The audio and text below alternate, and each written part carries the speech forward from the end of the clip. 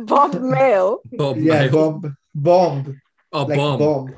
Oh, Yeah, Bob bomb Mail. mail. Yeah, Yeah, Bob not Mailing. Bob, the Yeah. shortened version Not of bomb. Robert. Yeah. Yeah. I was like, Yeah. I don't know that platform. And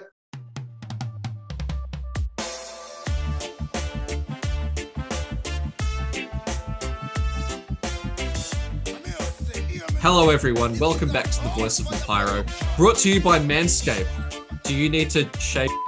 Then, yeah, use Manscaped. Go to listen to any podcast. Like they actually all have sponsorship from Manscaped. Yeah, I just thought I'd start us off with that.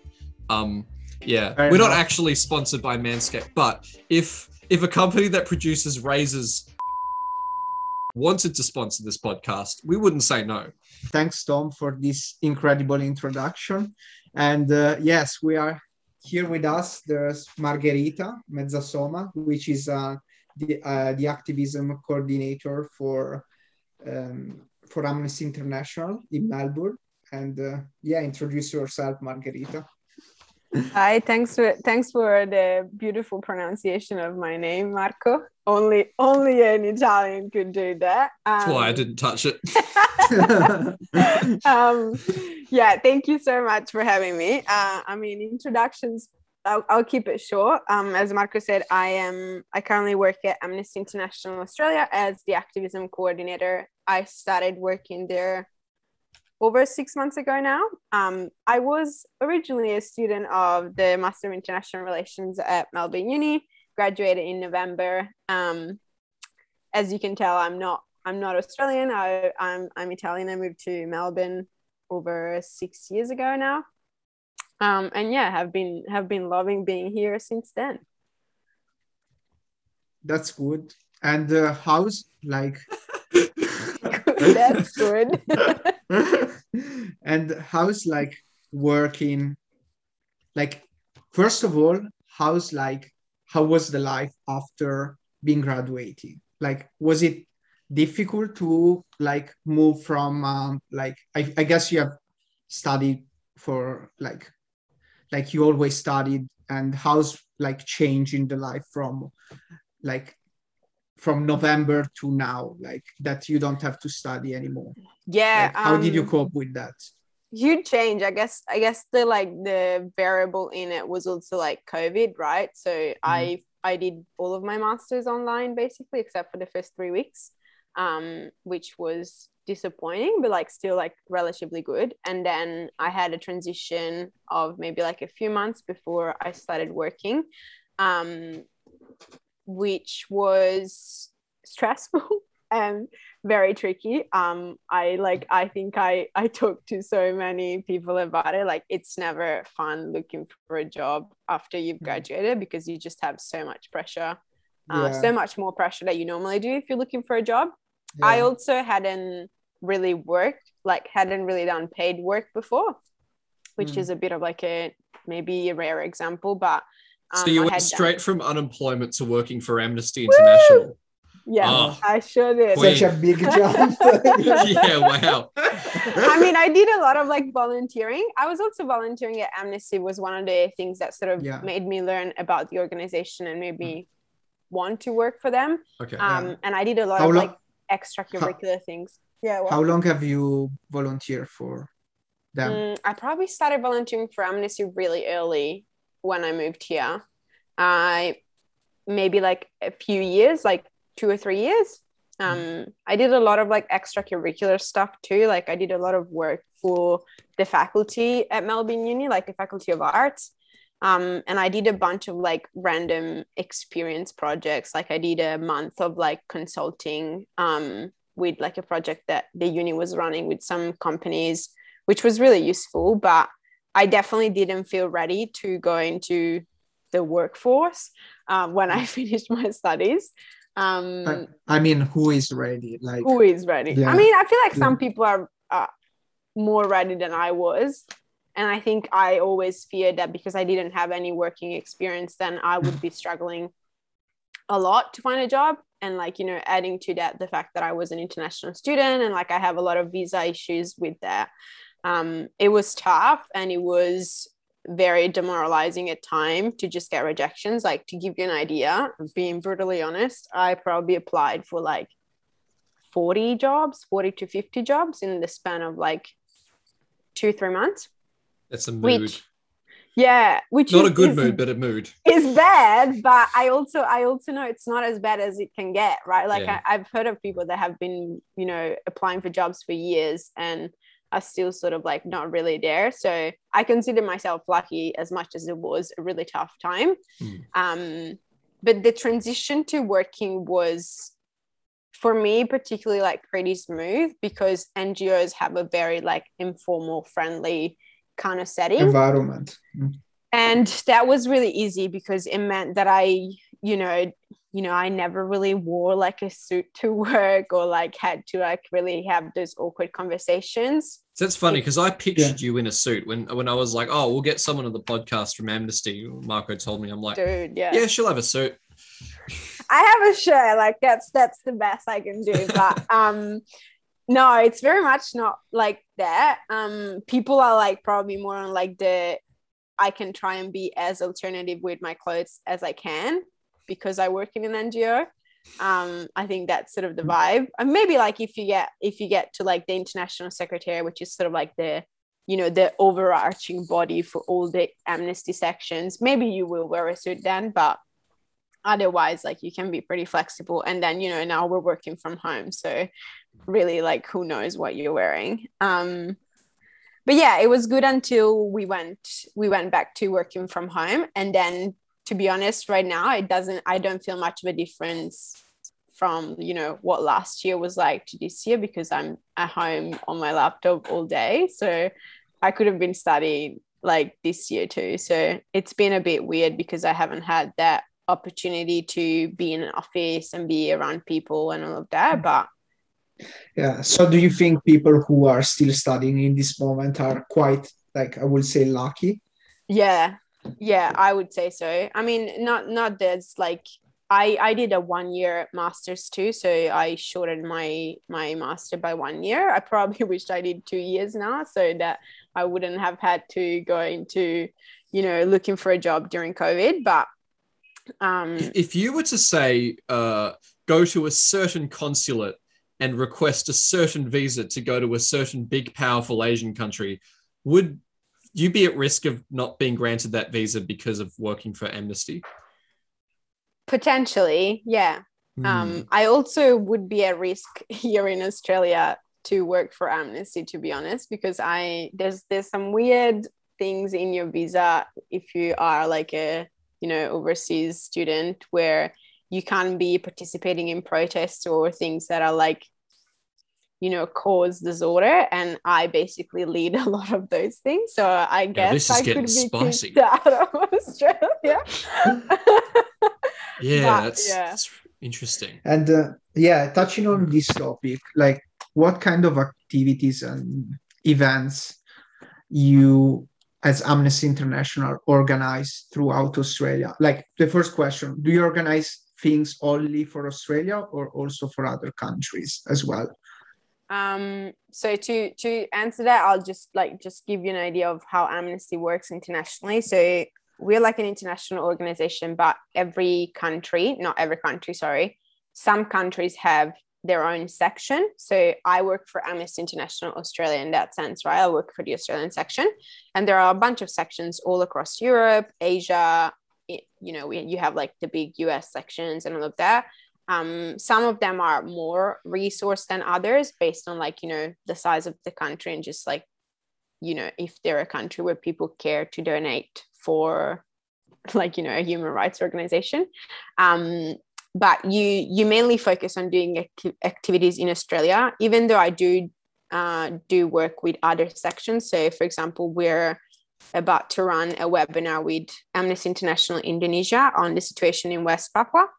And I collaborate with people in, for example, AI Belgium to share resources and work through some tactics together. So there's a lot of like international collaboration, and a lot of our campaigns are campaigns that sort of are worldwide, but we do a lot of things that are Australian specific in terms of the work and campaigns we do. So In terms of activities, I guess, or the things we do, for my role specifically, I basically work across all the campaigns that we have here in Australia. Some of them include refugees, so ending offshore detention, Indigenous rights, one of them being raising the age of criminal responsibility from 10 to 14, or, eliminating police cages in the Northern Territories, that sort of stuff. And then we have sort of bigger campaigns that are focused generally on individuals at risk. Amnesty was born as sort of a, individual freedom kind of organization. So it was protecting individuals that were imprisoned for the wrong reasons or were sentenced to death, that sort of stuff. So for a human rights approach, right? Yeah, and it was very much like an individual human rights approach, right? So it wasn't so much about a specific group of people or minorities, that sort of stuff. It started very much as protective individual freedoms. And so a lot of the international campaigns still focus on that.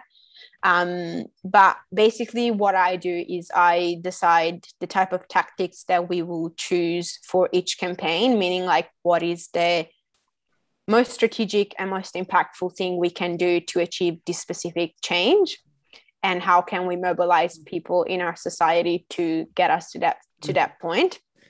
So and that can be events, but it's also things like, emailing Scott Morrison to get him to do something, or, calling your MP to get them to bring up an issue in Parliament, that sort of stuff. Scotty's probably got a lot of unread emails from Amnesty. Oh, dude, so many. There should be read receipts on those emails. Yeah, and it's interesting to do those sort of tactics, because generally when you do an email to Scott Morrison, maybe you won't get a reply. But for example, maybe this must have been in June. We did one for refugees, which was related to him accepting the New Zealand offer, which has been standing for over 6 years now, which is basically they would resettle 150 refugees from offshore detention to New Zealand. And the Australian government just hasn't accepted that offer since, because they're scared that they will come back to Australia somehow. But we did a big email action in June, and I think we sent over 5,000 emails to him. So I'm sure he would have noticed it, and I'm sure he would have replied. It's called is it called bomb mail? Is that right? Bomb mail. Bomb. Oh, bomb. Oh, yeah, bomb mail. Yeah, not Bob, the shortened version not of Robert. Bob. Yeah. Yeah. I was I don't know that platform. And what are in your opinion, the most effective strategy? Is there a most effective strategy, or it depends on the kind of issue? Yeah, it very much depends on the kind of issue, and it's here in Australia we're a really big section. So I work across with people that do advocacy, so they have a lot of contacts in government and generally in politics, and so know exactly who the people are to target and when and how, really. So you can be friendly targeting and sort of not so friendly targeting, and you have to couple that with just some grassroots work. So is it worth going out and doing a stunt on this, or is it better to just do a bit of backdoor advocacy where you just have meetings with them without sort of publicly shaming them? So it's very much about the issue and how much influence you have. The good thing about, not to brag about the organization, but the good thing about Amnesty is that it is an apolitical organization.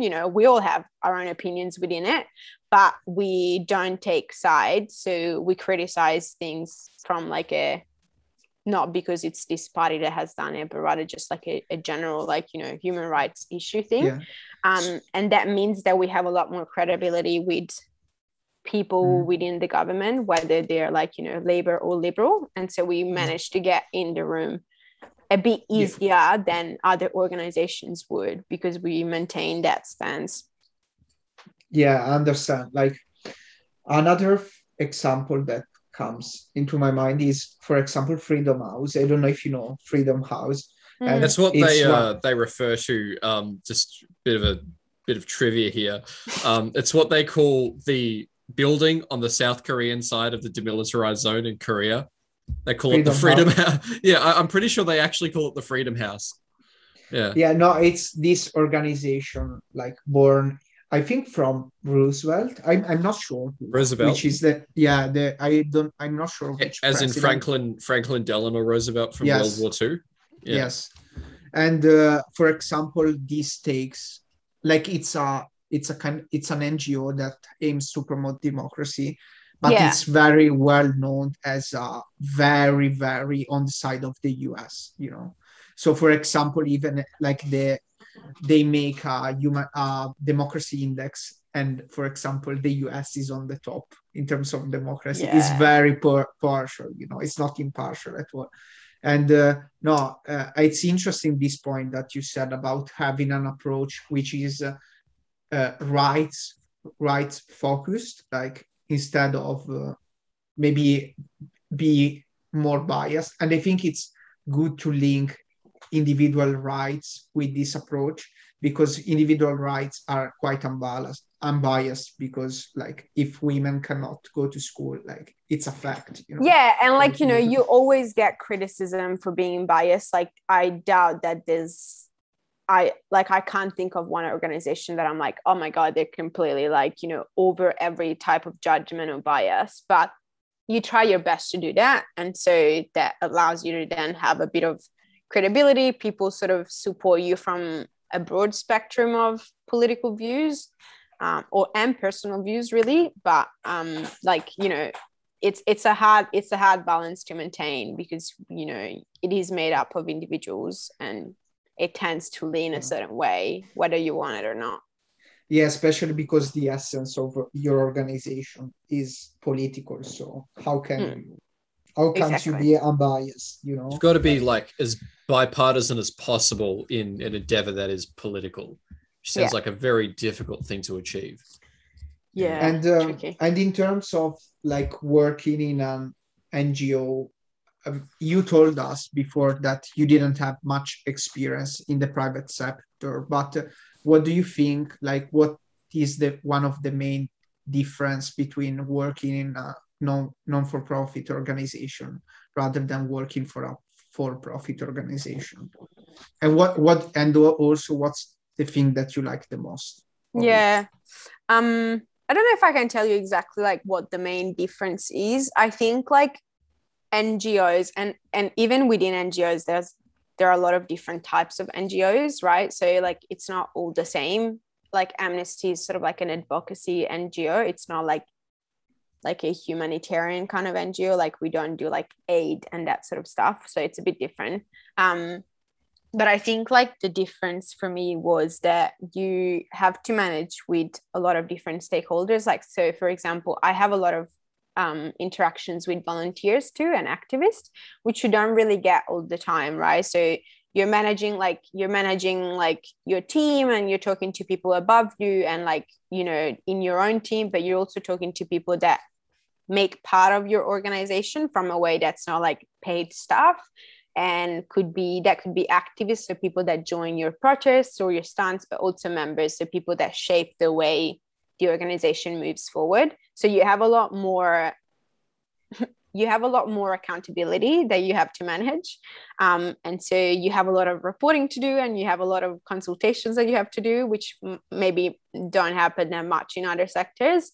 But you get a lot more, in my opinion, at least, you get a lot more flexibility to do things your own way, because you don't have, you know, of course you're always struggling to get money to sustain the things you do, but because you don't have that, you sort of try and be creative with the things you do to move into a different space and try and do things that are like innovative and creative, which I really enjoyed. Like, you know, I would have never thought to be in the position I am right now to do things like very different to the way they're currently being done in my organization at 25. Like that opportunity would have never been given to me in like, you know, a corporate sector maybe, or like a public sector, like working in government. Yeah, there'd be so much more of a grind to just work your way up and just accept things as they are until eventually maybe you can have a say. So Yeah, and also that's like the good thing and the bad thing of working in the NGO sector, right? Like I don't know, like it's kind of like a common joke where like we have a lot of meetings and we just talk through things all the time, like because you want to include everyone in the decision and you want to have everyone's opinion. Things might take a bit longer to change, or they sort of like fall back and then move forward. So I think it's like a pro and a con of working in the NGO sector.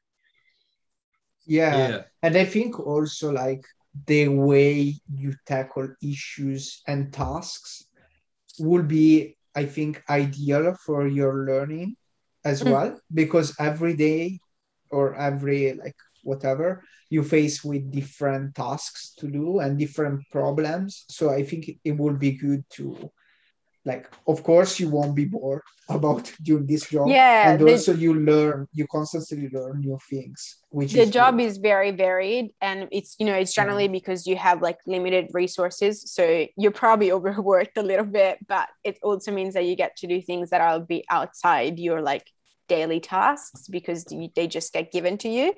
That's definitely a thing that's makes you learn on the job a lot more and a lot more quickly. Yeah. And another thing is like does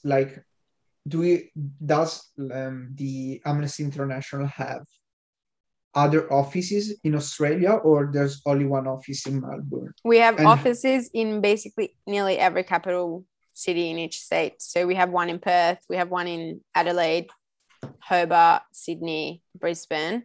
We don't have one in like Darwin, say, or Darwin, and we have one in Canberra, of course. And like, how do you coordinate between these? Like, are you independent, or you have, like, for example, you can have meetings and then decide what campaign to promote, or I don't know. So we're very much like a national organization. So I don't work just for Victoria. I work for the whole country. To give you an idea, I spend most of my day online. I never have meetings with people in my office, or rarely, because all the meetings include people in other offices. They're very flexible for that, meaning like, say I wanted to move to Canberra, I could move and just, work in that office. It's not, the office doesn't really make, like, you don't have an office in Melbourne because people are working on issues in Victoria. You just have an office in Melbourne because there are people that are residing in the city, and so they want to give an opportunity, which I find it's a really great thing of working for Amnesty. It also means that like you especially when you're working in this sector and you have to work with policy a lot, you see the differences of states in how do you approach specific issues and how their policy are different. But you're not just working for Victoria, you're working across the country, and so you have to be aware that things might be a bit different in other states, and also the political opinion could be different, and like public opinion could be different. So yeah, it's very much a national organization, and it's that way across the world too. Like if it's a national section, you're working across the country. Yeah, and another question that I have is more related to employability and to students. So I guess that many students from MIR or whatsoever are really keen to work, would be really keen to work for the NGO sectors. If you can give us some advices about how, like, to apply for jobs, like any tips for especially NGO sectors, I think, because it's very specific jobs. So maybe if you have any advices tailored to this kind of people get to be Margherita. Look, it's there's currently a position up for, I need someone else like me in Amnesty right now because I can't keep up. I'm definitely overworked. So if anyone wants, she needs friends, folks. I need someone. That was a good plug actually, because we're looking for someone really good. So go and apply, people. But yeah, look, I think it's as with any other job, really, when you apply, in terms of like how you have to sell yourself and all of that. I think probably what I found is maybe in NGOs, things like soft skills are really important, like, you know, communication and like teamwork and all of that. So you don't have to have, maybe as you would in other jobs, a very specific type of hard skill or like something that's very specific. So that means that you're competing with a lot more people maybe at times, which is quite challenging. I think when I applied for my job, I found out there was like maybe like 150 applicants at the same time for that position, and it was up for like maybe a month and a half. So it's a very short amount of time. The job market in the NGOs changed really quickly because people move within their own organization but across the sector very quickly, which is a good thing because you get a lot of positions that are open often. So with NGOs, the, you know, patience and persistence is really important because you will get into it eventually. It's just a matter of letting a bit of people getting through, and then the sort of like the market changing enough that you can find a spot. So to give you an idea, like I started applying for NGO jobs from like November, right? I didn't get to the point where I could get into the second stage of some of those until maybe January, February, because a lot of people were going through them in November. And so as a recent graduate, you can't compete with people that have a lot more experience than you, unfortunately. But it was very much about showcasing my skills in a way that was very clear when they were reading my application. I do say to a lot of people that I learned this while I was applying for jobs, you have to like oversell yourself. Like, you know, don't be afraid to say that you have skills. Always. Right? The rule is say, make it 3 times bigger what you did, at least, you know, like. And then I think it's important within the NGOs to apply for ones that you are passionate about, because they really care to have people that are interested in the issue. So at that time, I was applying for like sort of like human rights NGOs, but also environmental NGOs, because those are the 2 things I'm really passionate about. And that's really important. They always have a question about why you want to work from us, that it's not the same as any other job application question. It's really about wanting to understand if you care about the issue and are passionate about it. Volunteering in the NGO sector is really important if you want to work in the NGO sector, because you have a bit of that insider knowledge that you wouldn't have otherwise. And it also makes it easy for you to then work in it while, if you get a job. And also I think that an advantage that you had is to get this position is that you had 3 years of experience over there. I think if you hadn't, it would have been more difficult to get it. Just letting you know. Yeah, I was like, are you drinking vodka right now? I wish. For all our listeners, I've been using, for the past like year, I've been using this like empty vodka bottle.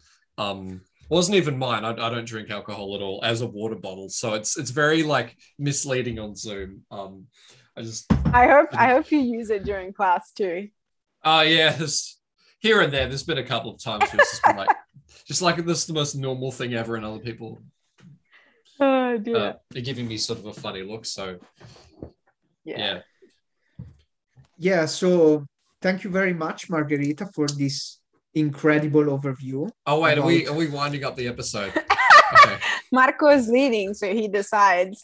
True. But if I can just jump in there and ask for a quick, like, could you give us like a rundown of sort of what things you did in terms of extracurricular stuff outside of uni or even high school, if it went back that far, and kind of just like give us a timeline of how you started building up your resume? Because I think a lot of people in the MIR are gonna want to know, firstly, if what they're doing is good or not, and also just generally how you do that.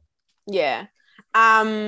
So high school for me does not count, even though I had a lot of experience extracurricular from high school. If you're international, probably not useful. So unfortunately, all of my experience before Australia, I didn't even bother putting it in. Maybe I put my high school degree in I'm there, not but doing maybe not even that. Yeah, it's not worth it. It's so if that's like, so all of the things I will say, it's the caveat also, you are an international student. try as much as you can and get some sort of experience here. I know that people that are doing masters might have worked back in their home country, and maybe that's something you want to add, but try as much as you can as get some experience here, because unfortunately they will probably look at that mostly. So I didn't really do much during my undergrad, maybe not until the last year of my undergrad. I was very much focused on my studies, and that also might be because I was international. I wanted to put a lot of effort into making sure that like I was doing well and like my English was improving and all of that. My first year was my best year academically by far. And then it's sort of like, kind of like went okay afterwards. What I did do though during my undergrad was I did my undergrad in politics and Latin American studies. And in my undergrad, I got an opportunity to do sort of like a subject internship at ANU, which was basically a combination of research work and internship. So I was working for the Argentinian embassy and did a lot of hola amigo. I'm sorry, Marco and I were just trying not to laugh when he said Latin American studies. He asked me in the last episode if I thought the Romans said boa, which means good in Portuguese. They said bonum, which is pretty close, but yeah. But yeah. By the way, Margherita, we're just gonna get the laughs out. Because Tom, during the episode, Tom asked me if I ever studied Latin, and I've never studied Latin, but however, Margherita did. So I studied Latin and ancient Greek, believe it or not. So wow. 5 years of. You could have a conversation with George Columbaris about underpaying staffers. Yeah, I could in ancient Greek. He just speaks regular Greek. Yeah, but ancient Greek, and like I can understand Greek a little bit. I probably wouldn't be able to speak, but you can pick up the words because ancient Greek, same roots and Greek. But yeah, sorry. So yeah, I did that experience with the embassy. So I developed a piece of research for the embassy, and then I worked within the office. That was like a really good experience that, even though it was pretty old, I kept in my CV for a while because it was pretty niche, and like I got both research and sort of like, work experience in an office dealing with people from different cultures and sort of like all of that. So that was really good. So a lot of those things, and you probably hear when I talk about the next, is a lot of the extracurricular experiences I did were actually things I found through uni, meaning like uni advertised something like, the Unimelb notice, which like people are like, I don't read anything of that. I used to read some of those notices and I picked up on those things. It's a bit of like sass just thrown out there at everyone who doesn't read their emails. Yeah. Yeah. And, if you're OCD like me and you have to have 0 every time, you will read your emails or you will delete them otherwise. So, yeah. But so then I really just started getting experience from like my 2nd to 3rd year of undergrad. That's when I started volunteering at Amnesty. And by volunteering at Amnesty, all I mean is I joined the Refugee Network group and sort of started planning some events with them and doing sort of like some of like petition stalling, all of that. So very simple stuff. My experience volunteering with Amnesty did sort of develop. And if there's one thing I can recommend, like to do another plug for my organization, the type of volunteering experience you get at Amnesty is very rare in the NGO. Like they really value skilling you up and getting you to the point where you're doing things strategically on your own. So I got to the point where I was a campaign lead for Victoria on the refugee campaign. So basically I decided the strategy for one campaign, which was My New Neighbor, which is a very niche campaign we have for the whole state. So I decided where we were going to focus on, the type of activities we would do. Unpaid. So it's a lot of unpaid work, really. You're getting to the point where you're not doing volunteering anymore. You're kind of doing unpaid work. But it pays off because you get experience that you would never get otherwise. I mean, in your 20s, it's more important to get the skills, I think. So, and then the other 2 things that I did were in my honors and then in between my honors and my masters. So one thing that I did, which sort of still haunts me to this day because I get called back a lot by the Faculty of Arts, is a project that's called Be Here, Be Heard, which is basically like a student engagement project. So it started off when I joined it from like a research project where like they were interviewing students about their experience at the university and wanting to improve it. And at the good student I was like, yes, I want to improve the university, so I'm going to go to this, you know, focus group and tell them all the things I think. But I then started basically working for the faculty in developing ways that we could improve like student staff relationship, the way the courses were built in the university. We started the first sort of like student-led conference for the Faculty of Arts, which happens now every year.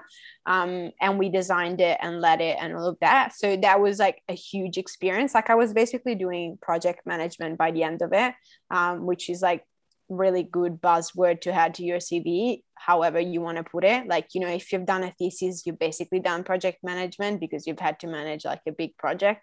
So that's like one of those words that I would suggest putting in your CV. And that kept me going until my master's.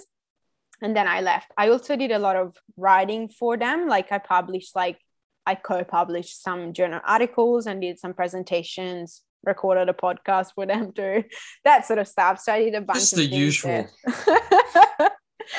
And then the final one that I did, which was related to the fact that I was interested in potentially, I mean, I did apply for jobs in the consulting sector, but fun fact for international students, it's terribly hard to get a job in the consulting sector because they would not hire you in Australia if you're international, like the big consulting firms.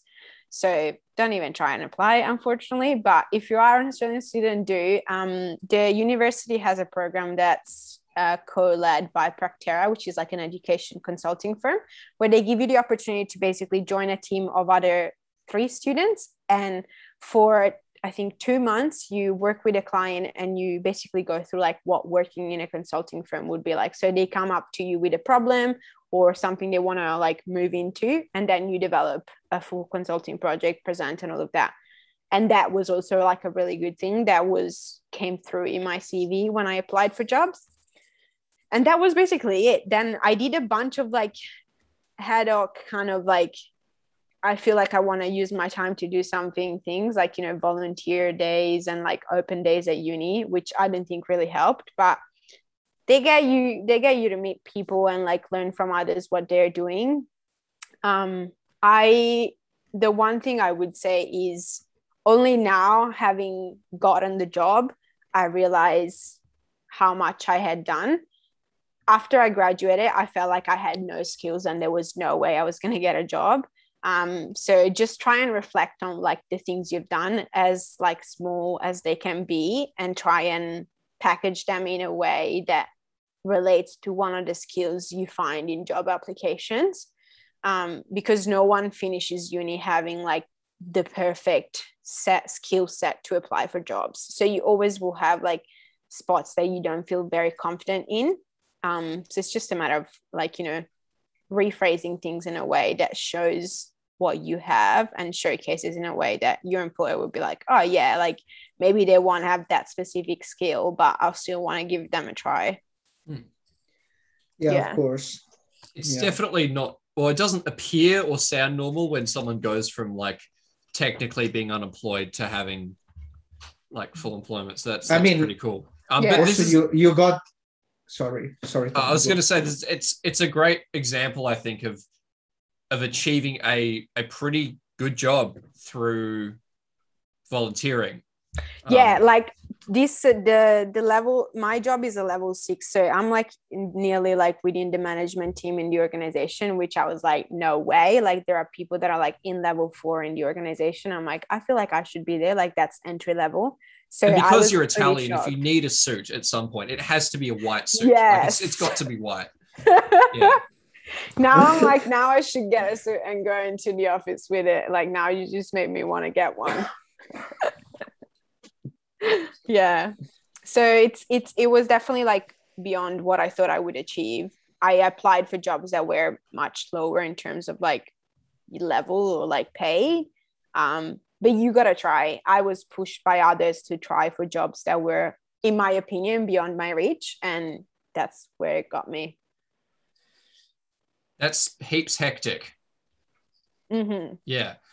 Before we close off, I feel as a host of this podcast, there's something that we owe our listeners, and that is an explanation. It's been at least 2 podcasts since Wendy was last on, and I think we have to come clean to our audience about what's happened to her. She is a pineapple. She has turned into a pineapple. It happened about a month ago now. She turned herself into a pineapple. She is safe. She is a safe pineapple. She's been vaccinated, I'm pretty sure. Getting the needle inside the pineapple skin wasn't easy, but they managed to sort it out. So, look, Wendy probably won't be on the podcast as a regular host anymore. We might get her on as a guest here and there if we can, but she's very busy being a pineapple. That's basically the gist of it, is that Wendy is a pineapple, and we wish her luck in her endeavor as a pineapple. Yeah. And thank you. Apart from that, I don't know how you came up with that on the spot. Did you plan that? Like, because I was like, what the hell? I thought about this about 10 minutes ago as you were talking about something important. Yeah. This is Tom. That's good. You should know. This is canon now, by the way. We have to stick to this story. Yeah, that's right.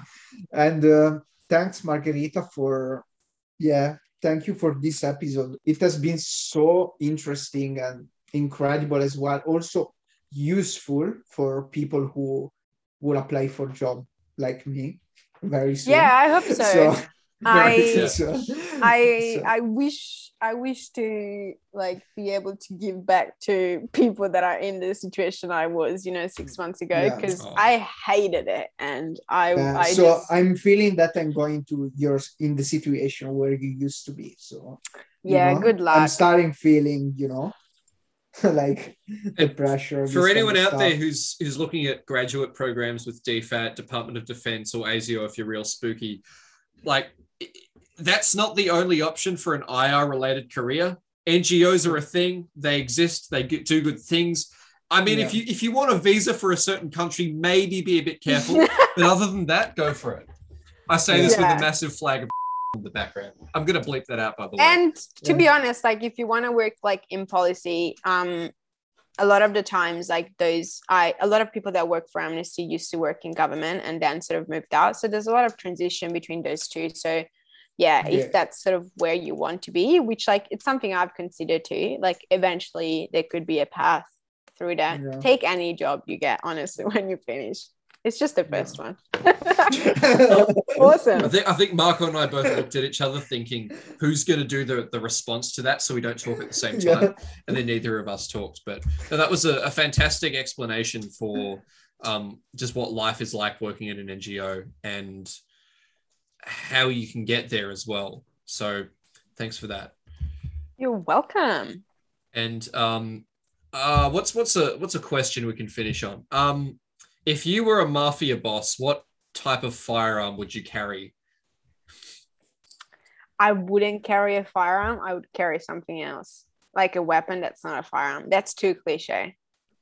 Okay. How's that for an answer? I'm just wondering what it would be. No, that's a perfectly reasonable answer. I feel like I would want to have something that allows me to get close. Like, I don't want to say a knife, but something that allows me to get up close and it's not loud and obnoxious. Yeah, this is a perfect mafia answer. This is, or maybe just like a pill, like, some sort of poison, that sort of thing. Have you read IQ 84, a book called IQ? I haven't. I have it on my list though. Okay, I won't spoil it, but there's a cool bit about assassinating people in it. But now I want to read it. Yeah, it's good. It's good. I have it on my bookshelf too. MPIRO Book Club podcast. Read 1Q84, everyone. Yeah. Well, on that note, thanks for tuning into this week's episode of The Voice of MPIRO. If you plan on being a mafia boss, guns aren't your only option. And if you plan on applying for jobs, the public service and government departments also aren't the only option in IR. Yeah. Save Wendy from being a pineapple. Stay tuned for next week when we find out why Wendy became a pineapple and how she became a pineapple. Thank you. Thank you, guys. See you next time.